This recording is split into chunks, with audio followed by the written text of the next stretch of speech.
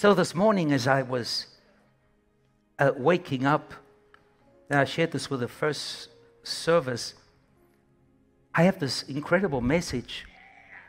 Because last week we discovered something that as humans we often deal with a state of being incomplete. We deal with woundedness and scars. Life kind of guarantees you one thing, that you will go through many tribulations. To be honest with you, Jesus said this to his disciples. These things I've said unto you in the book of John. These things I've spoken unto you, that in me you might have peace, or may have peace. In this world you will have many troubles and tribulation, but be of good cheer. I've overcome them all. Which means that you and I not safeguard to not go through it. It just means that Jesus has already been through what you're going through. And we discovered something, that when Jesus was resurrected, we always have this internal understanding that when resurrection takes place, that what is resurrected is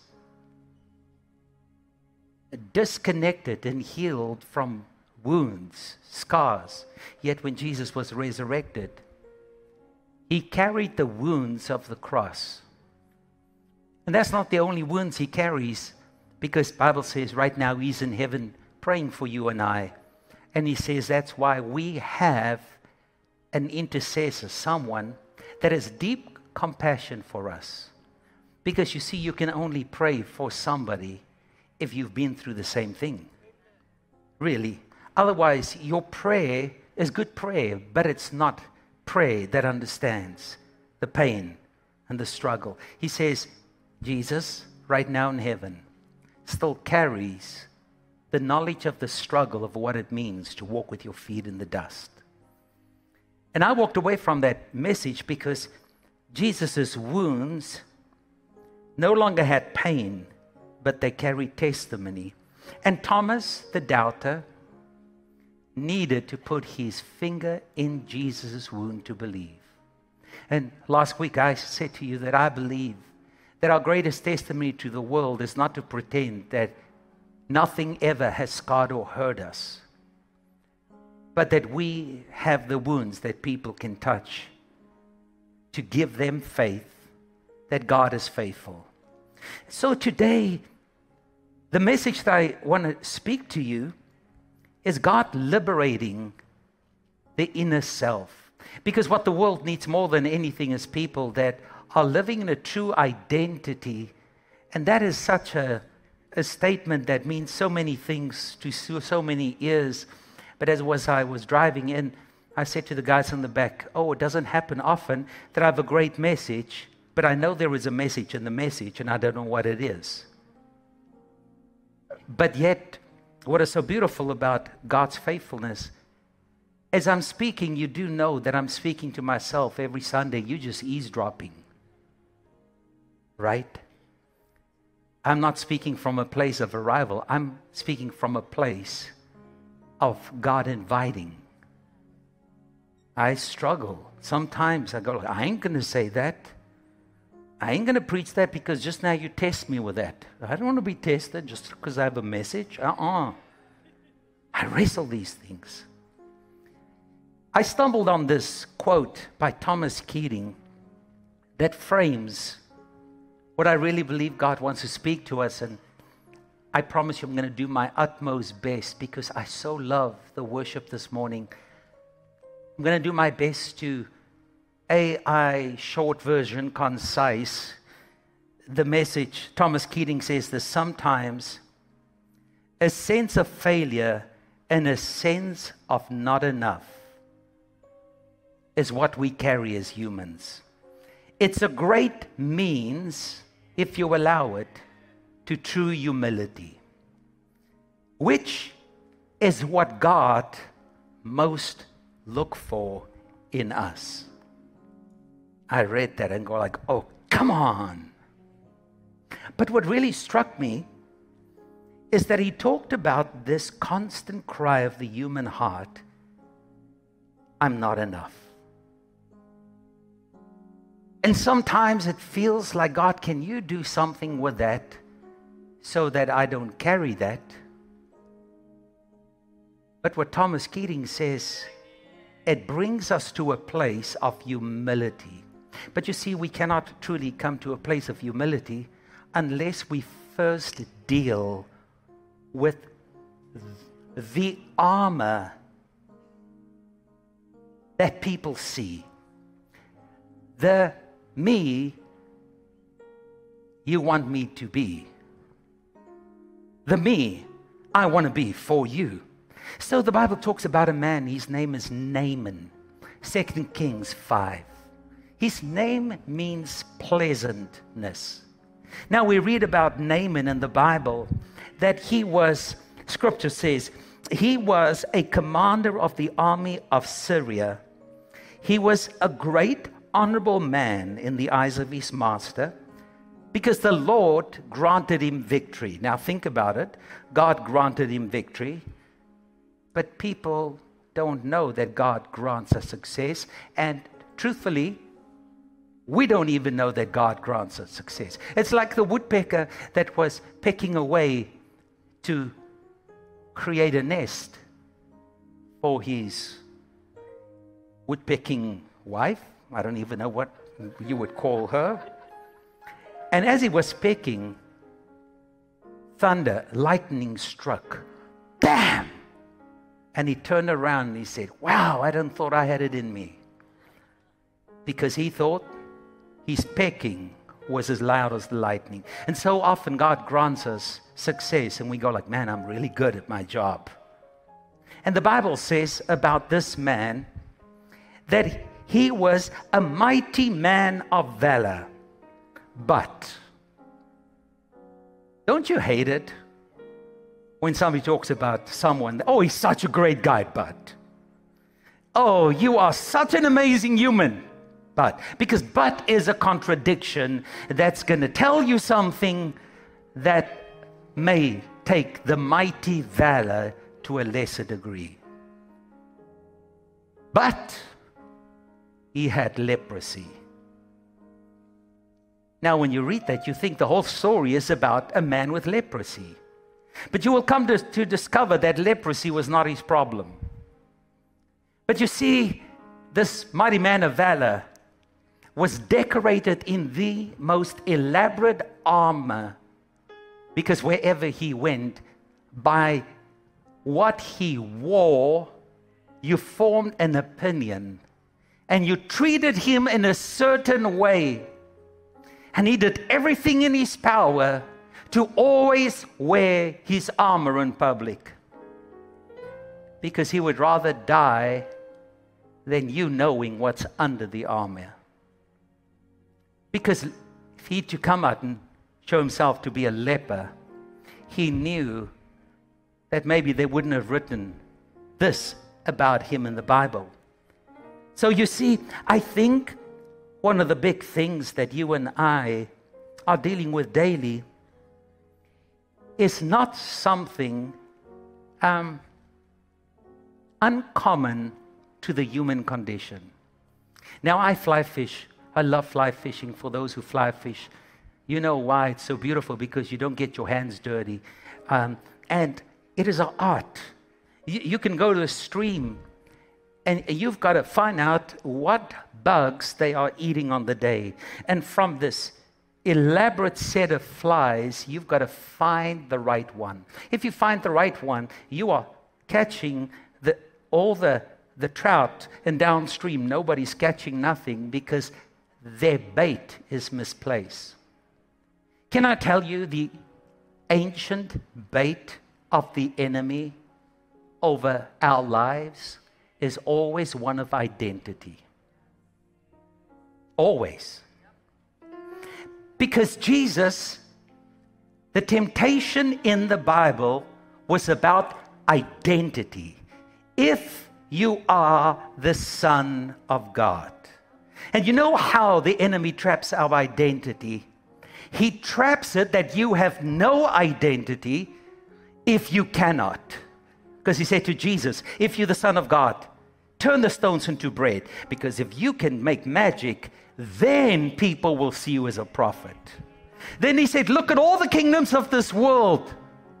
If you worship me, I will make you rich, because if you're rich, you will have identity. Even on the cross, they misplaced his identity. This is Jesus, the King of the Jews. Always about identity. And the hard thing with the entrapment of the world we are living in, we are taking the bait of pseudo identities. How do I know that? Because you put filters on your Instagram photographs. You pose in the right places. Whenever people take pictures of me, I always go like, do it gangster, do it from the top down. Because if I stand like this, I look 6 feet tall. I don't want you to think I'm 6.9. I want you to think I'm 6'9". We put ourselves out there, and then we lie in bed at night and we ask, am I enough? And then you count the likes, and then you go like, why is nobody liking my pictures? I've been liking theirs all day long. I'll never like their pictures ever again until they like mine. What are you doing? You are doing what kids are doing. Look, Mom. Look, Dad. Am I enough? Am I enough? And the bait is, you make more money, you'll become enough. If you look a certain way, you might become enough. If you act with a certain valor and you wear a certain deflection of greatness, you will be enough. And unfortunately, our world is structured to support that. And I'm here to tell you that that is the biggest lie. You go like, well, are we never enough? I'm going to say this to you because you see this guy, Haman, is that his name? Whatever, go look him up. Naaman, of course, N-A, Naaman. That's exactly what I said. You see, the unintentional product of finding our identity in the wrong places. And I've got to be careful how I say this. Because Jesus took his disciples to the temple and 2 people came in to pray. The Bible says first the Pharisee came in to pray. Now, the best way I can explain to you Pharisees, F-A-R-U-C, they believe that when they die, they will be resurrected in the future. Sadducees, didn't believe in resurrection at all. But they were deeply law-abiding people.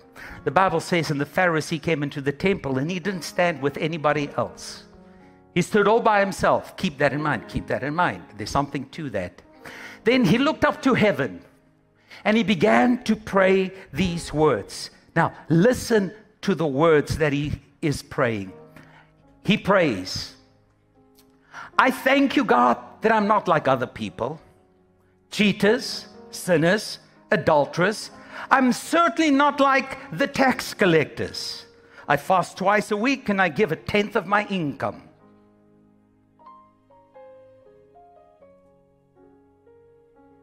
His armor was his self-imposed righteousness. Look, God, I'm being a good boy. The tax collector came in, and he too did not stand with anyone else. You see, it was different from him. He knew where the religious was standing, there was no room for ones that understood they had no value in the eyes of man. Because they were hated, they were seen as betrayers. But the tax collector was a God lover because he came to pray. He knew there was no room. The Pharisee stood where he stood not because there was no room.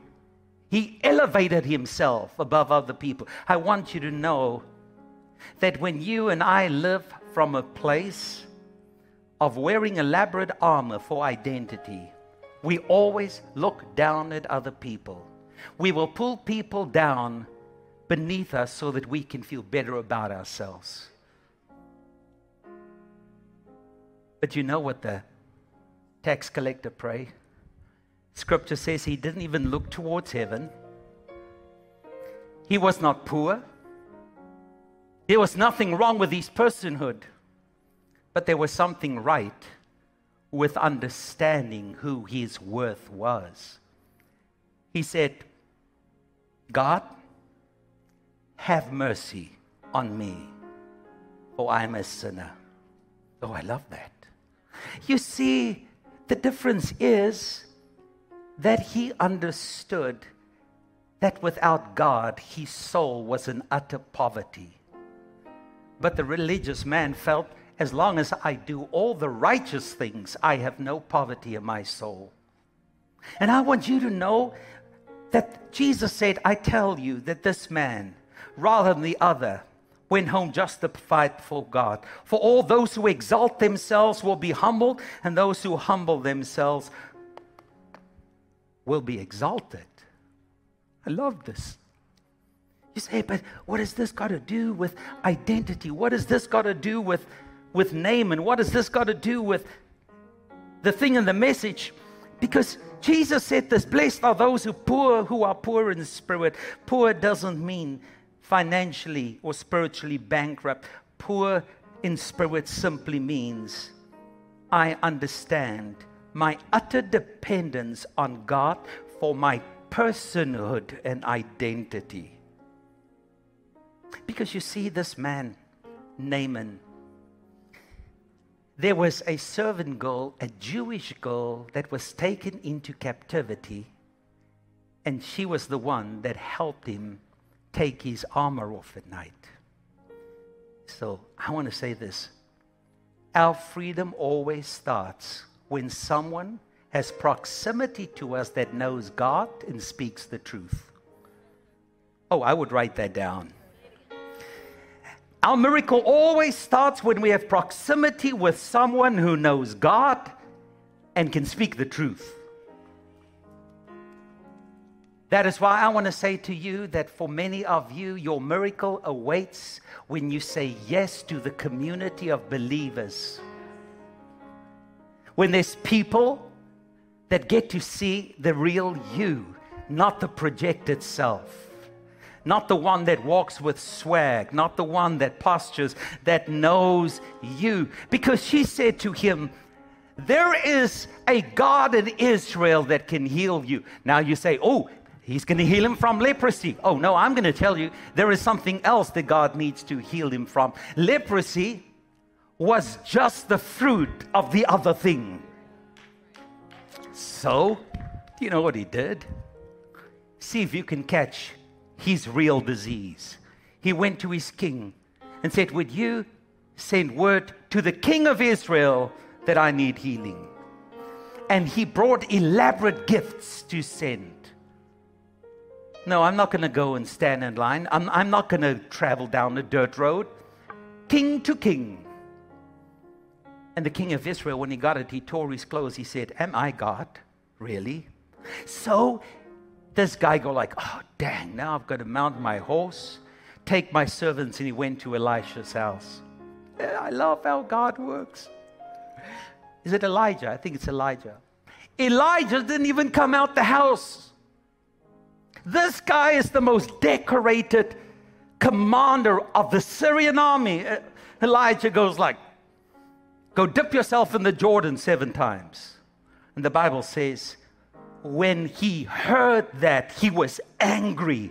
You know why he was angry? Do you know who I am? Then he said this, I thought he would come out and wave his hands over me because I'm a man of dignity.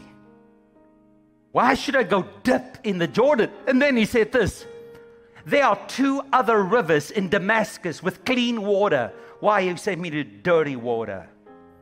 Oh, God knows to strip us from our pride. That is the jail of our true selves. Come on now. And the Bible says, he had to decide pride or healing. Now, can you imagine? Now he goes to the Jordan and he's got to get undressed. Now, listen, whenever you get undressed, close to nakedness, you get a crowd, guaranteed. You're going to be on TikTok, everybody's going to see. The second thing I want to say to you, if you cannot overcome pride, your miracle will always be a mile away. Because God says, I resist the proud. For some of you, pride is going to kill your marriage. Because you say, we don't talk outside the house. Your pride is not allowing you to ask for help. I will tell now nobody about what I struggle with. Really? Pride is so costly. Pride is so tiring. Because you always have got to project what you think people are going to like about you. And you always look for the incomplete to speak words of completion to your incompletion. Can I tell you this? There is nothing that humans that are incomplete can say to another human to make them complete. Nothing. Nothing. So Naaman, he's going into the water and everybody can see his leprosy and he dunks for the first time and he probably thought it's not working. That's why God said 7 times, because for you it's going to take 7 times of total humiliation to wash that humiliation off you so that God can heal your skin. But you know, the question is, what has Naaman got to do with me? Well, as I was thinking about this, I began to think of Paul. You know, Paul made a statement that is, one more year and I can't jump off this thing. Gosh, this is ridiculous. Look, it's halfway my size. It's like public suicide every single time. Paul said something that is so interesting. He says, if anybody can boast in the flesh, it's me. Let me translate that. If anybody can carry elaborate armor to impress you, it's me. If anybody can walk in a place and you have a high esteem of that person, Paul says, it's me. And then he begins to list his pedigree. He says this, I've been circumcised on the 8th day of the people of Israel. I'm of the tribe of Benjamin. I'm a Hebrew, of all Hebrews. I'm in the top of the food chain. In regard to the law, I'm a Pharisee. For zeal, I persecuted the church. As for legalistic righteousness, I'm faultless. Paul says, I've studied under the best professors in the whole world. I know the law. I've memorized the Torah. I know everything. But Paul says, but there was a thorn in my flesh. Nobody knows what the thorn is. So if you go and buy a book and somebody says, God revealed what the thorn is, don't waste your money.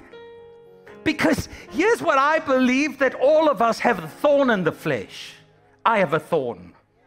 Come on, how many of you, if God says, tell me one thing I can take away from you, I'm going to say, can we make that one thing 6 things?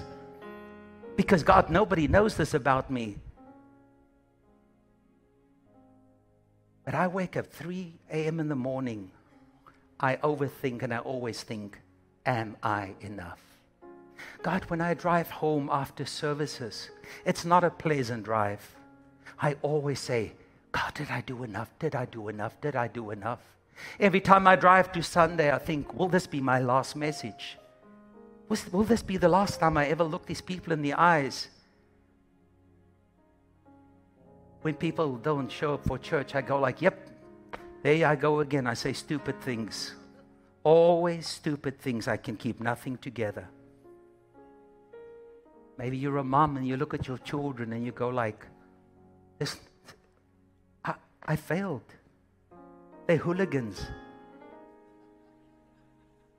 I never should have had these kids.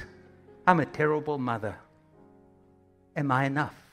As a man, you look at your family, you're close to retirement and you don't have enough funds. You go like, I failed. I'm not enough. I'm not enough. I'm not enough. I'm not enough. I'm not enough. I'm not enough. And we say, God, take this away from me. Please take this away from me. And Paul says 3 times, did I petition God to remove the thorn out of my flesh, because that thorn makes me feel like a failure. It weakens me. It caused me to walk with a limp. And surely those who've seen God should not limp. Surely those who've been touched by heaven should have their limps healed. Surely if I have a revelation of God's sovereignty, I will not wake up and worry. What is your thorn? Because God, Paul says, and God answered me, my grace is more than enough. Now we go like, oh, hallelujah, that's so wonderful. It means grace can remove the thorn. No, it's nothing you think. Grace simply means when I know that what you think I am, I'm not. And I'm very clear, I'm a limping human being. Then I know when God does anything good, it's His power that's at work through my life. That is why I want to say this to you. Paul says, I will boast in my weakness. I will not hide my struggling humanity. I will not hide my heartache. I will not hide my uncertainty. Because my thorn keeps me deeply dependent on God as my identity. So church, I don't know what your thorn is, but I want you to know I'm not what you think I am, but I'm not an ex-murderer, so let's just settle that. I'm not enough for you. If you are here because of me, that will run out and you'll go find someone else. I am not enough for you. I am not your savior. I am not your fixer. I am not nothing.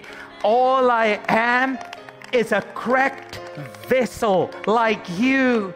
And God is pouring out His gracious love in you and me so that through our brokenness, a broken world can touch us. So whether I'm preaching or not preaching, I am known and loved by God. And it's easier said than done. You know, for those of you who've gone through this season of empty nesting, and I'm almost done. 5 more minutes. Come on, turn to your neighbor and say 5 more. And it's 3 o'clock. It will be good. 5 more.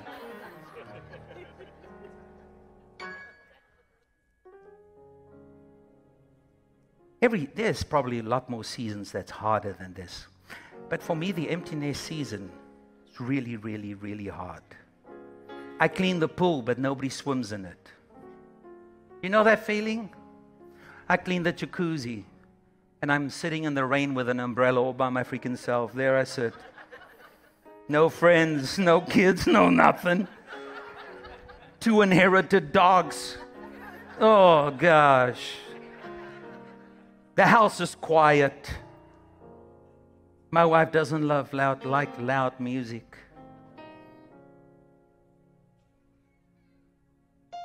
And then at night, I tell her, just cover me, hold me tight. Because as long as you say, you're the tallest, handsomest, Fabian stud on this planet, baby, if this is over, We'll go buy a little small holding of Vermont and get 2 goats. We make cheese and sell it for $1 million. We'll plant flowers. Because together is all we need. And you know what God is saying? Even if you get no likes, don't let the wonder of you be determined by the lies of those who are incomplete, and you are seeking them to complete you. Be thankful for your limp. Be thankful for your struggle. Embrace your humanity.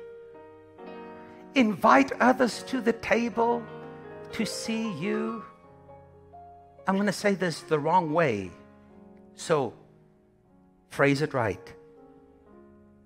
Naked and authentically you. That was the wrong music for that.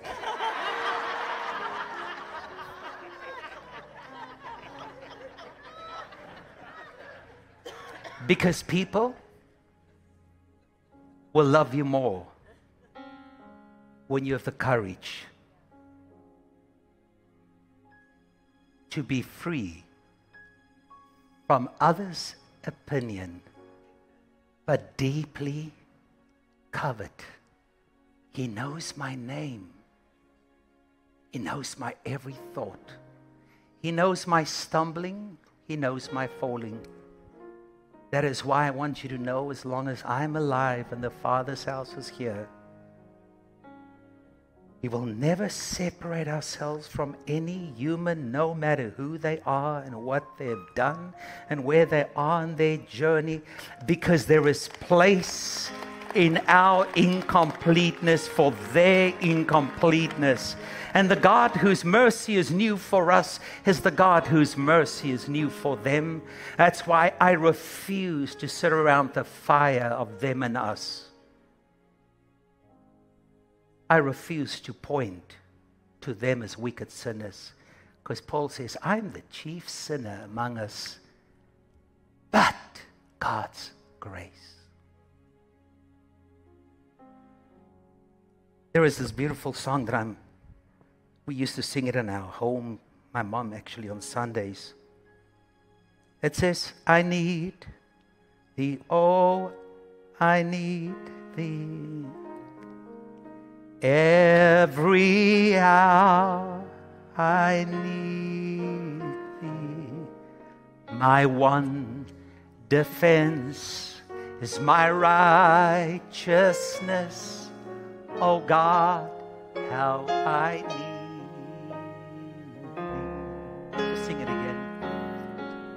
I need thee, oh, I need thee. Every hour I need my one defense, my one defense, my righteousness. Oh God, how I need. I think that's the anthem of this message. That my one defense is that Jesus did for me what I couldn't do for myself. He invited me into His worth, His love. He adopted me. He adopted you.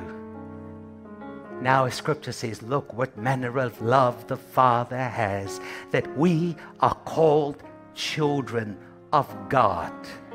With a limp, with a thorn, but His strength is at work, so that you and I will never boast in anything but Jesus and His goodness for us. So Father, I pray right now that this message, I've given it a second shot today, God, because I believe that You made us so uniquely. Every human being can only truly hear it if you take the words and reinterpret it to our hearts. For we're all in a different place. We all wear different armor. But today, we embrace the us that are incomplete. The us that are cracked clay pots, earthen vessels. The us that may not get the likes or the applause.